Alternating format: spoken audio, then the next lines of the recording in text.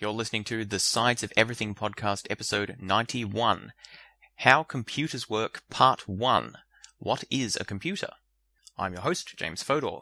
So, this is the first in what I anticipate will be a series of 6 episodes discussing the key principles behind how modern computers work. This is a series I've been working on for quite some time, and I'm really happy it's finally all come together. So in this series of episodes, we're going to be looking at how computers work from a reductionistic level building up to higher and higher levels of complexity.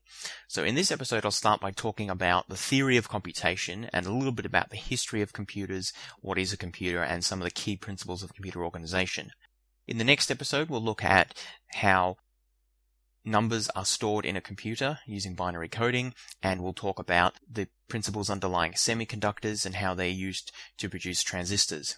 In the third episode, we'll look at how transistors are used to build logic gates and how logic gates then are used to build various logic components which are able to carry out operations in Boolean algebra that are used in making computer operations.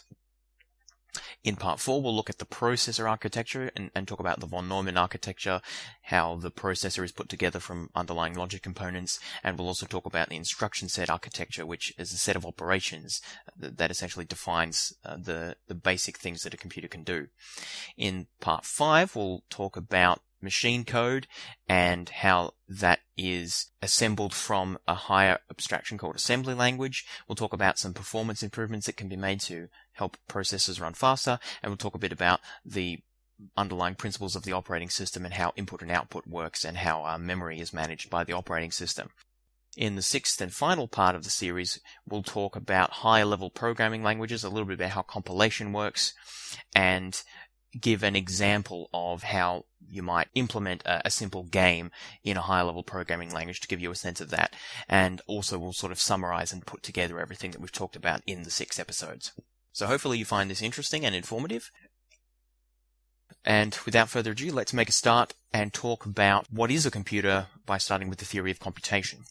People use the word computer all of the time these days, but I think that most people don't have a really good idea about what actually a computer is. To start with understanding what actually makes something a computer, we need to talk about the theory underlying computation. And to do that, we have to go back and think about formal systems. So humans over their history have defined various formal systems and operations that you can perform on symbols to produce useful outputs. So simple examples of this include addition, subtraction, multiplication, and division, and logical operations like or, and if-then statements. The basic idea here is that you take some symbolic inputs and you perform some operations on them, relatively simple operations we're going to focus on, and you get some output. And there's some law-like systematic relationship between the inputs and the outputs. And of course, you can define any old arbitrary relationships that you want, but some of these key, most simple ones that are most often used, like basic arithmetic and logical operations, have proven to be very useful for lots of practical purposes. So performing large numbers of these simple operations quickly after their discovery, had become very important for human administration, record keeping, decision making, and all sorts of applications like this. So a very common application of these sorts of operations throughout human history has been in keeping track of stocks in terms of like how much cattle you have or how much food or grain you have in a given storehouse, and also trading of goods or money between persons. That's a very important example. Many of these sorts of devices have also been used in navigation, performing calculations to determine routes and bearings that you should take and so on, and other such applications like this. So the key point is that in order to achieve desired outcomes in these sorts of spheres, it's useful to be able to perform large numbers of these arithmetic or logical operations quickly. Any device that is capable of performing or aiding a human to perform these formal operations automatically, or at least partly automatically, is called a computer. So computers can be made out of anything, any materials, and computers can be designed in a wide variety of ways for different purposes. So an example of a computer is a slide rule. Probably most of my younger listeners haven't used a slide rule before. I haven't actually used one myself, although I've read about them. A slide rule is a mechanical analog computer. They were first developed in the 17th century. It's used mainly for performing multiplication and division, but you can also use it for calculating functions like exponents, logarithms, and trigonometric functions. The basic idea of a slide rule, along with other mechanical analog computers, is that the physical relationships between different components along the dial as you slide them relative to each other maps systematically to, or corresponds systematically to, the mathematical relationships or formal relationships that you're interested in. So that's how an analog computer works. You physically manipulate some components relative to each other and read off their relative position or orientation or whatever it is on the dials of the machine, and that gives you an answer to some abstract formal relation or arithmetic operation or whatever it is that you're interested in. Another example of an analog computer is an abacus, which is used to aid in counting and adding.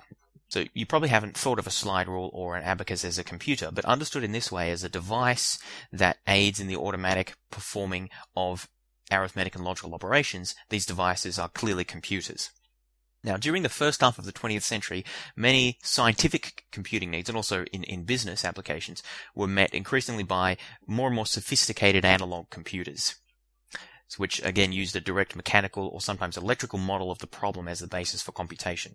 I even know in the field of economics and finance that some of these types of analog computers were used. In fact, famously there was I think in New Zealand it may have been, an economist built a system that was trying to model flows of money in the economy using water flows in a complex system of pipes. So that's another example of an analog computer. However, the trouble with these early computers is that they weren't programmable. That is, that they could generally only perform a certain type of operation or compute a certain type of function for a specific purpose that they were built. And so they lacked versatility, and also they lacked the accuracy of modern digital computers. Around this time, around the early 20th century, mathematicians also began to wonder about the limits and the performance abilities of these early computers. And they tried to formalize the ability of these early computers to perform operations and to compute functions. A function is just a mathematical relationship between inputs and outputs. So another way of describing computation is to explain it as calculating functions, mapping inputs to outputs. So, just adding numbers together is a simple example, or it could be more complicated than that, like calculating a logarithm. So in 1936, Alan Turing, whom you've probably heard of, he was a famous British mathematician and computer scientist, he presented an abstract model of computation, which is now called a Turing machine. So the basic idea of a Turing machine, again, the important thing to understand is that it is an abstract description of what computation is, or how you can understand computation. It's not supposed to be a real physical device, although you could build it and people have, but that's not really the point. It's an abstract description. So the idea is that there's an infinitely long tape. If you don't like the idea of a tape that's infinitely long, you can think of a very long tape that is arbitrarily extendable. And on the tape are marked out squares. In the squares you can print any of a set finite number of symbols. So it doesn't really matter what the symbols are. You can think of them as numbers, letters, Chinese characters, whatever. But there has to be a finite number of them. And the machine has a head that sort of sits over the tape and is able to move the tape a set number of squares in either direction, to the left or to the right. And the head also is able to read whatever symbol is currently on the square of the tape that's right underneath it. It can read the symbol, it can erase the symbol, and it can write any new symbol of the set of defined symbols that it works with onto that square. How you program a Turing machine is you have a table, a lookup table in a sense, which says that when the machine is in state A, and then when you read symbol 1, do this, and the particular action could be moving to the right or moving to the left, and moving into a different state, and reading or writing or erasing a given symbol. So those are the possible actions. You can move one square to the left, you can move one square to the right, or you can not move at all. And also you can write or erase any symbol that you see only on the current square. And the third type of thing you can do is change state. So the states are not, that doesn't refer to the position of the head over the tape. A state is an abstract description of the state of the machine, which essentially allows it to do different things in different contexts. So there could be 3 states, there could be 1,000,000 states. As long as there's a finite number, that's all allowable. So, for example, one state could just be the read state, that whenever the machine is in that state, it just always reads whatever symbol is on the square that it's over. A different state could be the write state, where it always writes a certain symbol onto the square that it's underneath, and you could have more complicated states as well. Each state is just defined by the actions that the head takes when it sees each particular symbol.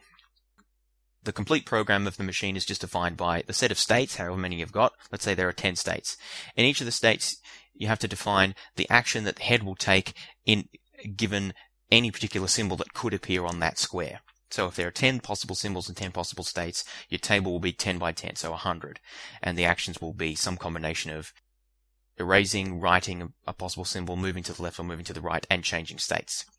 So that might sound like a lot, but really there are only a few basic simple actions. Moving the head to the left, moving to the right, erasing a symbol, writing a new symbol, and changing states. And that's all determined just by the current state that the machine is in and the symbol that it sees on the current square of the tape. That is, according to Turing, capable of computing any function that you could want to have computed. Or more specifically, actually what Turing's hypothesized is now called the Church-Turing thesis. Church was his sort of supervisor. The Church-Turing thesis states that any effectively calculable function can be computed by some Turing machine. Remember, a Turing machine in the abstract is just a type of machine that has a ticker tape and a head that reads symbols. The exact program that you put into the Turing machine determines specifically what Turing machine it is. So there's effectively an infinite number of possible Turing machines depending on how you program them. So what the Church-Turing thesis says is that any effectively calculable function can be computed by some Turing machine, or if you prefer, some appropriately programmed Turing machine. In other words, there's no calculable function that an appropriately set up Turing machine wouldn't be able to compute. You may be wondering, well, what is meant by this term effectively calculable? And that's sort of where the crux of this thesis is. The Church-Turing thesis is sometimes thought to be a theorem, that is something that's been proved in mathematics or computer science, but that's not correct. The Church-Turing thesis is a hypothesis, and the reason it can't be proved, well, it hasn't been proved, and in fact can't be proved, is because the notion of effectively calculable cannot be formalized, or really it's a concept that eludes precise mathematical formulation. The basic idea that Turing had of the notion of effectively calculable is that it's something that a mathematician could sit down and with a pencil and paper and enough time and enough paper, they'd be able to compute by hand, by formal means, but relatively simple underlying procedures like ultimately arithmetic operations or other mathematical or logical manipulations. So that's sort of Turing's intuitive idea of effectively calculable. You can figure it out using pen and paper, given enough paper and given enough time. At least in principle, of course. It may take 20 billion years to compute some particularly long and difficult functions, but the point is you would eventually get there, and you would eventually get there through a sequence of logical operations. That's an intuitive informal notion, so you can't formally prove anything that you can do using that means is doable on a Turing machine. But it's thought that is the case. That is, it is thought that the Church-Turing thesis is probably true. That is, anything that you can calculate using a pen and paper and enough time, you could compute on a Turing machine.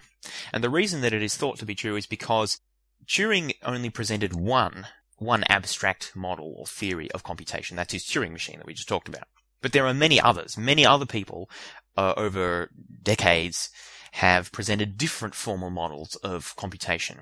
The lambda calculus and push-down automata are two famous examples, and I won't talk about what those are, but they're just very different formal models of what it means to compute something or to carry out a computation. Now, the key point is that it's been proved, I'm pretty sure that Turing proved, or perhaps it was Church, but anyway, it has been proved that all of these different models of computation that have been presented are actually equivalent to each other. So that is, anything that you can compute using the lambda calculus, for example, you can also compute using an appropriately programmed Turing machine. And likewise for push-down automata, and likewise for many other theories of computation that have been devised. So they've all been proven to be equivalent. So this is a theorem. This is something that's been proved mathematically because each has its own precise mathematical definition, and you can prove essentially that what you can do on one, you can do on another if you just program it the right way. So all of these different formal models have been proven to be equivalent. And that leads people to suspect that there isn't anything else beyond these set of algorithms or computations that can be performed by these formal systems, the Turing machine, the lambda calculus, and everything else. Because no one's been able to devise a formal system that can compute something that the other ones can't. So that lends us to think that the Church-Turing thesis is probably true. So basically the Church-Turing thesis is essentially saying that anything that you can compute, a Turing machine can compute. And one way of proving that wrong would be to devise a formal model of computation that can compute something that a Turing machine can't. But no one's been able to do that. Every time someone's tried, it's been proven that the Turing machine, an appropriately programmed Turing machine, can in fact compute that same thing. Note that the Turing machine is not making it, what a Turing machine can compute is, that's not a statement about how long it's going to take or how efficient it's going to be at performing the computation. It might take a very long time indeed, and it might be very inefficient, and you might have to have a very complicated program. But as long as it finishes in a finite number of steps, then that counts as having performed the computation. That's really the only requirement. It can't take infinitely many steps. So that's the basics of the Church-Turing thesis. If some of the details are a bit confusing, the basic idea is as far as we know, and most computer scientists now think that this is the case, anything that you can compute on an appropriately programmed Turing machine. Now that just means that a Turing machine, therefore, is a very useful abstraction for thinking about computation, for thinking about performing these logical operations and arithmetic operations. Now, I will note that there are functions that are known to be unable to be computed by a Turing machine. One example is the famous halting problem. Given an arbitrary program, can you tell me whether a Turing machine running this program will eventually halt or not, or whether it will run forever? It turns out that it's impossible to compute that, basically because if a program were to run forever, then you'd never be able to tell that, because you could always say, well, what about if I take one more step, if I perform one more operation, maybe it'll halt then. And you can always say that effectively to infinity. So there's no way that you can, in a finite number of steps, verify that a program never stops. So there are some functions that are not Turing computable. Furthermore, there are also abstract descriptions of some machines that can compute functions that a Turing machine cannot. Basically, all of these abstract machines or descriptions of these machines require things that, as far as we know, are impossible, like an oracle that can sort of just magically determine whether a given program halts in a finite number of steps, or some device that can perform infinitely many steps in a finite period of time. Things like this. You might wonder why computer scientists bother about thinking about such absurd things. It's potentially useful for their abstract formalizing to imagine if we had such things. The point, though, is that no actual detailed design or constructed device has ever been shown to be capable of performing any computation that cannot also be computed on a Turing machine, nor has anyone been able to devise a theory of computation that doesn't rely on these sort of magical ideas, that is able to compute anything that an equivalent Turing machine couldn't. So the upshot of all this is that, as far as we can tell, a machine that can simulate any Turing machine is capable, in principle at least, of carrying out any computation that can actually be performed in practice. This gives rise to the term of a machine being Turing complete. This means that it is as powerful as we can reasonably ask it to be, or it can perform any computation that can in fact be performed in a finite number of steps.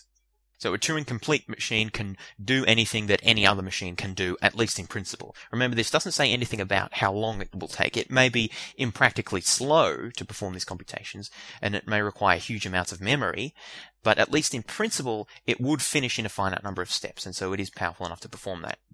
So, what we're really interested in when we're talking about computers is not these various mechanical devices like an abacus and slide rules that can help us perform formal operations. Those are interesting and useful. But what we're really interested in are Turing complete computers. That is, devices that can perform, at least in principle, any formal operation or compute any function that can be performed in a finite number of steps. Those are the really interesting devices because they're the general purpose computers that effectively you can do anything on, again, at least in principle. Now, it's actually surprisingly easy to design a Turing-complete computer, again, at least in general terms. There's another theorem from computer science called the structured program theorem. It was proved in the 60s. We won't go through the details of that, but the point of it is that the structured program theorem proves that a programming language can compute any computable function as long as it can combine together its operations in all of three specific ways. These are called control structures. So the three ways that it needs to be able to use in order to be Turing complete are, first, sequential operation. That is, it executes one operation and then it executes another. The second type of control structure that it needs is selection. So that is, it determines which of two possible operations to perform according to the value of some expression. So if the value comes out 0, it performs one thing, and if the value comes out 1, it performs some other thing. That's essentially an if-then structure. The third type of control structure that it needs to be Turing complete is iteration. So that is performing some operation as long as some expression holds true. So this is a while construct. While something is the case, then keep doing this until it stops being the case and then stop. So if we have sequence, selection, if then, and iteration, while, until, if we have these three control structures, if a programming language is able to use those, then it will be Turing complete. That is, it will be able to calculate any computable function. Obviously, that's not the exact formal version of the theorem. That's a sort of a layman's term summary, but it's good enough for our purposes. The key point of that theorem, and the reason I raise it, is that we want a Turing complete machine. That's what we're interested in here, because it can do anything that any computer can, at least in principle. And in order to get a Turing complete machine, in fact, all we need are these three types of control structures. You don't actually need that much. So we just have to find a way of implementing sequential carrying out of operations, selection, so do this or do that depending on some value, and iteration, so keep doing this over and over again until some expression fails to be true. So the basic idea then to get this Turing complete computer is define a relatively small set of basic simple instructions and then build more complicated ones out of that. And we have to find a way of constructing this in a real physical machine that carries out these simple instructions in a set specific order in accordance with these control structures that we have. If we can figure out a way of doing that, then we will have a real physical Turing complete computer that can perform any formal operation or any function that can be completed in a finite number of steps. So even when we're talking about Turing complete computers, sometimes more informally called programmable computers, although some computers are programmable without being Turing complete. But the basic idea is that these computers are ones that you can input a program into and combine the basic instructions and operations together in such a way that you can compute, in principle, any function that you like, given enough time, of course. So these are the computers we're interested in. But even considering just these type of computers, there's still a bunch of different ways you can build one. There was a British mathematician in the mid-19th century called Charles Babbage, and he didn't actually build, but he designed a series of machines that, at least the most advanced of which, called the analytical engine, is thought to have been Turing complete. So effectively it's the type of computer that we've been looking for. But it was very different, or it would have been very different to any computers that we have today. It used a decimal number system instead of binary, which we'll get to in a moment, but it was also mechanical. It worked using gears and levers and other mechanical devices rather than circuits and transistors and switches and electrons flowing through wires. That's how which underpin the operation of electronic computers today. So really a completely different underlying design, but still Turing complete. Remember, he never actually built this, although sort of smaller versions of it have been built, essentially because the parts that he would have needed would have been too expensive to machine in the precision that was needed for the time. So this never went ahead, but he was certainly a visionary. Because of the need to be able to precisely manufacture large numbers of small components and fit them together in the right way, and also the need for the underlying theory to be appropriately developed, Turing complete computers that we're talking about, didn't really start to be constructed until the 1940s. Around the 1940s, a number of these early devices were built or started to be built in the UK, in Germany, and in the US. Most of these early devices were electromechanical, so that is, they used a combination of electric circuits and mechanical relays, which is a mechanical device that actually physically moves in order to turn a switch on and off. These days, however, when we talk about computers, we certainly don't think about Charles Babbage's cogs and gears, and we also generally don't think about these electromechanical relays or vacuum tubes, which is another mechanism that was used to implement switches in these early computers. Rather, we think about electronic digital computers. The first fully programmable, so Turing complete, digital, fully electronic computer was ENIAC, which stands for Electronic Numerical Integrator and Computer. It was built for the US military in 1946. It was about the size of a large room, it weighed 30 tons, and in today's money cost about $6 million. Its processing power was trivial. A small digital watch would have more computing power today than it did. But nevertheless, it was the first modern computer, modern in the sense of being Turing complete, digital, so it used discrete values rather than the continuous analog values like is used, for example, in a slide rule, and it was fully electronic, so there were no mechanical moving parts in the processor. So importantly, it didn't use mechanical relays. There were some earlier computers that did use relays, but that meant they were electromechanical and not fully electronic. ENIAC, therefore, was the start of, in a sense, the start of the digital age, and from the sort of mid-40s onwards, many more of these types of machines were built and increasingly refined. These early digital computers used vacuum tubes as switches, so they're electronically operated, so not mechanical, but still not the same technology as we use in our current computers. Later, transistors were used. I'll talk about transistors in the next episode. These are smaller and cheaper and much more reliable.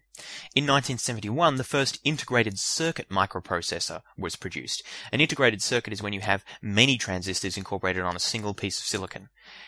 Integrated circuits are also called microchips or microprocessors, and that's what form the underpinning of essentially all electronic devices today.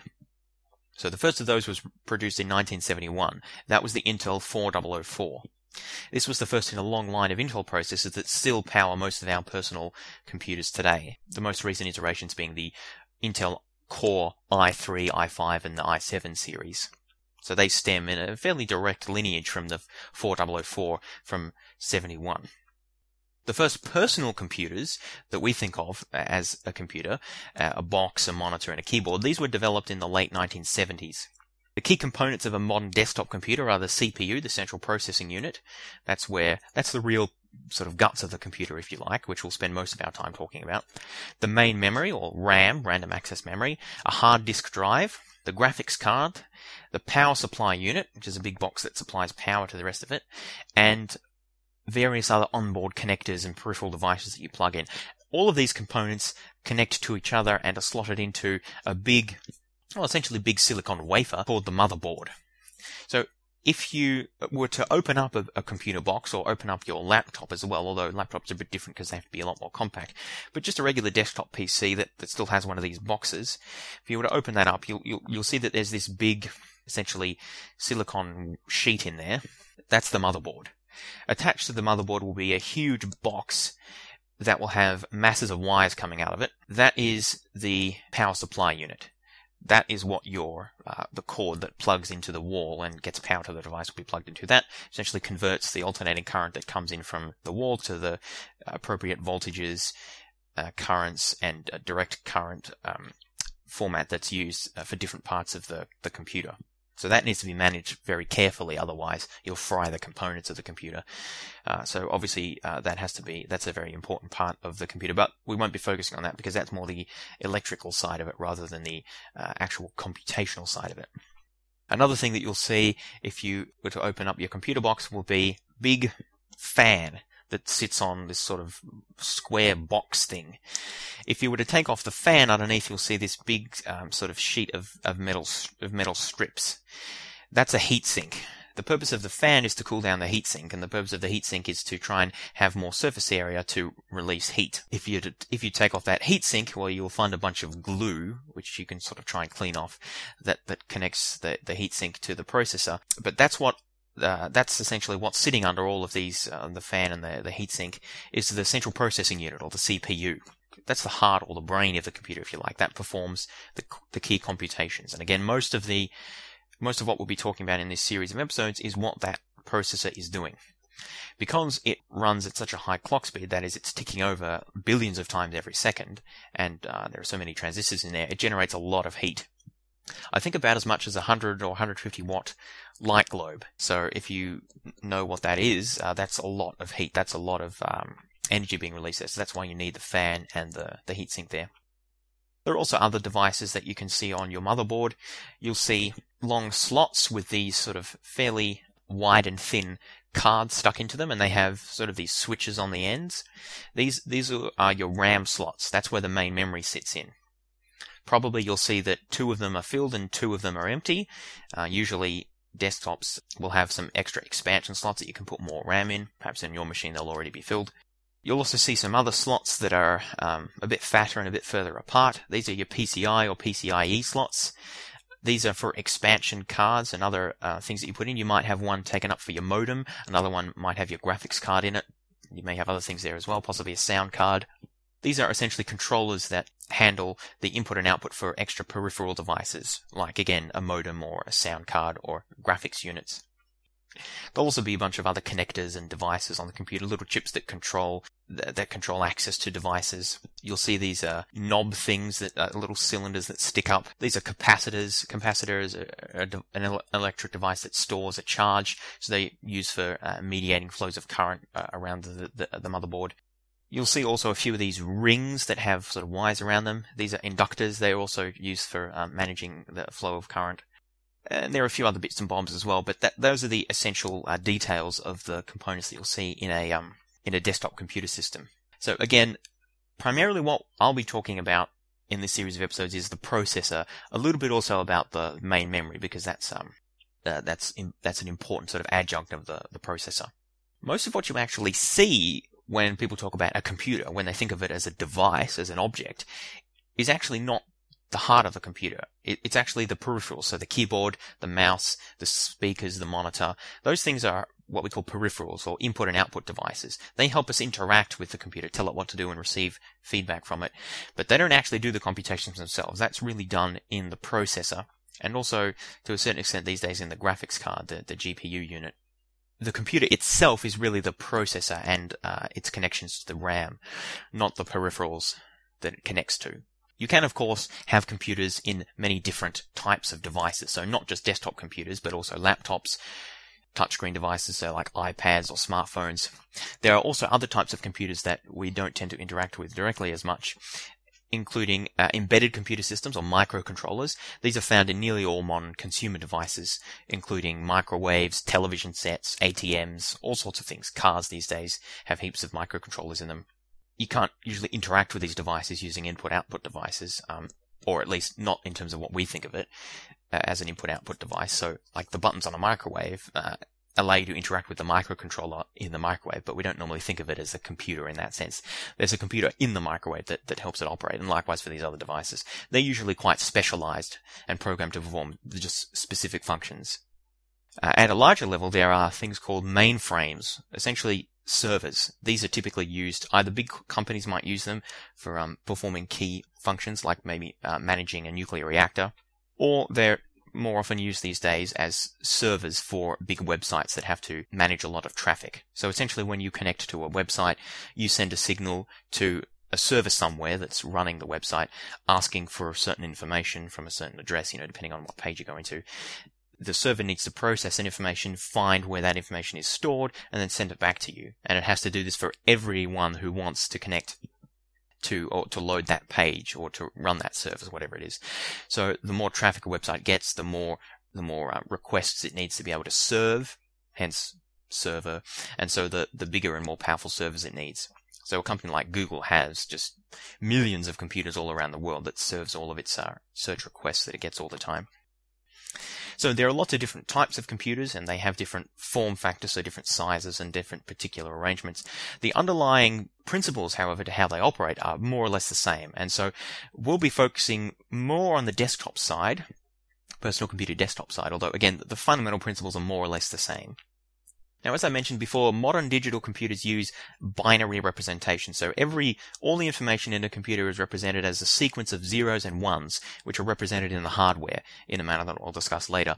And so, in order to make these digital computers Turing complete, what essentially we need is to construct hardware that's capable of manipulating these zeros and ones in accordance with those key control structures that I mentioned before: iteration, selection, and sequences. And sequencing. We need to figure out a way of doing that, and also of accessing and storing information that we use for the program, or that the program outputs in memory. Obviously, if we can't store the information that we're using, that's kind of useless. So we need to figure out a way of incorporating that into hardware using these zeros and ones. And how we do that will be the subject of the next couple of episodes, where we focus on the underlying hardware of modern digital computers. Before we finish out this first episode, a few words on computer organization. Now, as I mentioned, we've been building modern digital electronic computers for over 70 years now. So in that time, millions of programmers, engineers, scientists, computer enthusiasts, and huge corporations have spent countless hours and many billions of dollars building machines and also programming software that is more and more sophisticated, more complex, and capable of getting things done more quickly. So as a result of all of this, the machines and software that we use today are exceedingly complicated and intricate. So much so that no single person even comes close to understanding them in all of their full, gory detail. So no single person understands the exact circuit layout of the billions of transistors that are in a modern CPU chip. Likewise, no single person understands exactly the operation of the 50-some million lines of code that underpins Microsoft Windows. That's just too much. The way that modern computer systems work is using a series of hierarchical abstractions. So the idea is that each layer in the hierarchy performs a different function or sort of set of functions. Each layer takes the layer that lies underneath it for granted. It abstracts the details of that layer and only concerns itself with certain key principles. So, for example, in order to write a computer program, I don't need to know all of the layers that underpin that. I don't need to know details about the transistors in my computer or how they work. I don't need to know about the logic gates. I don't need to know about the microarchitecture of my computer. I don't even need to know about the instruction set architecture or how the compilers work that use my turn my high-level program into a machine language that the computer can actually run. Knowing about some of those things may help me write a better program potentially, but I don't really need to know about them because the key details are abstracted and sort of summarized in a way so that the key components that are useful to me are incorporated into my level. So into the logical constructs in the programming language, for example, which is all I need to know about. How that's implemented at the lower level, I can sort of take for granted and ignore it and just treat that as implementation of my higher level. So at the very highest level, you can use a computer. You can use Microsoft Word or Photoshop or an internet browser without knowing anything about how the programs are coded. And indeed, you can be a great programmer without necessarily being good at using a program like Excel or Photoshop. Conversely, you can be great at using the program but not have a clue about how it's coded. So these are separate levels. They're different levels in the hierarchy, and they have their own different skill set. Likewise, you can be great at designing integrated logic circuits without necessarily knowing anything about the solid-state physics about transistors, or necessarily being great at programming in higher-level languages. In this discussion, I'm only going to focus on key concepts that are relevant to our task of understanding how modern Turing-complete electronic digital computers work. Many practical details and difficulties, implementational, precise aspects and subtleties are going to be left out. So a lot of the stuff I say you have to take with a grain of salt in the sense that it's an approximation or a simplification. Though I have endeavored to make things as accurate as possible, but nevertheless, because of the huge complexity in machines that we actually use, there's always going to be more details that we don't go into. So bear that in mind. I'm talking about a simplified version which preserves the key principles while obscuring and sort of ignoring a lot of subtleties and extra details. Also, I should emphasize that this discussion focuses on conceptual details to help you understand how a computer works. So that a computer is not just a black box that sort of works by magic. We're trying to understand the details of what goes on inside the computer at the different layers in our hierarchy. I'm not attempting to explain how to build a computer or how to program a computer or how to design logic circuits. So this isn't a practical course in that sense, although it may be useful having a sort of high-level overview if you want to pursue that as further study. Before we end out, I just want to go through some of the key layers of abstraction or levels of abstraction in the hierarchy of computer organization. Many books or courses that you look at on this are structured in more or less this way because it's a way of breaking through the complexity and trying to understand things one bit at a time, building up to more and more complex things. So at the most basic level are atoms and electrons, particularly silicon atoms because transistors are made in large part out of silicon. Why that is, we'll look at in the next episode. The next level up are individual wires and also transistors. So transistors and the wires that connect them together. Obviously, the properties of silicon and semiconductors, silicon is used because it's a semiconductor, the properties of these determine the properties of the transistors and the wires. And so we need to understand them in order to build transistors that work properly. The next level up are logic gates. These perform logical operations using a combination of transistors and wires. So you need to know something about the properties of transistors and wires in order to implement the logic gates, but you don't need to know all of the details about them. The next level up again are logic components, like multiplexers, adders, and registers, which again we'll talk all about later. These are made up of logic gates. And so you put a bunch of logic gates together to make up a component, but you don't need to know all the details about how a gate is implemented in order to make or use a component. The next level up again are functional units of the microarchitecture, so the CPU and the memory and input-output devices. These are made up of logical components like multiplexers and registers, which in turn are made up of logic gates. The next level up, and sort of bordering on the borderline between hardware and software, is machine instructions or machine code. This consists of a set of zeros and ones, which can be considered abstractly as a piece of software or concretely as a series of bits encoded in hardware that tells the processor exactly what operations to perform. At the next level up from that is assembly language. Now we're in the realm of software. Assembly language is a symbolic sort of shorthand, if you like, for machine code. Next level up again are high-level languages like C and Java and Python, in which you program and are able to take advantage of shortcuts and easier ways of executing desired functions at a high level of abstraction than is possible in assembly language. And ultimately, a high-level language will need to be compiled down into assembly language and then assembled into machine language so that it can be executed on the functional units of the hardware using the components of multiplexers and registers, which in turn are made up of the logic gates and in turn made up of transistors.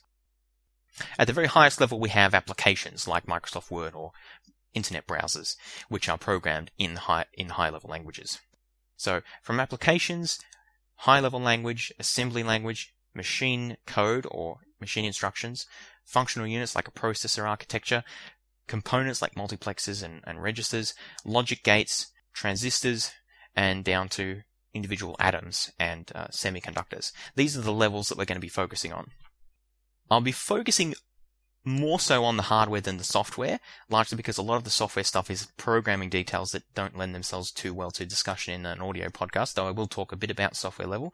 I won't really say anything about applications, but pretty much all of the other levels that we discuss, right from the level of properties of silicon semiconductor atoms all the way up to high-level programming languages, I will discuss giving the key principles of how they work and how they fit together and how we sort of build on them from the bottom up in order to construct a modern Turing complete electronic digital computer. So that's all for this episode. Hopefully that set the groundwork thinking about what a computer is and the different levels in the hierarchy, which will be useful for then beginning in the next episode when I'll talk about how we go from silicon semiconductors to building transistors. If you enjoyed this episode, please consider giving the podcast a favorable review on the aggregator of your choice. iTunes is still popular, but there are many others as well. You can also give me an email, fods12@gmail.com, fods12@gmail.com is my email address. Feel free to send questions, suggestions, feedback, or anything else that you may wish. I love hearing from my listeners. So, thanks for listening, and I'll talk to you next time.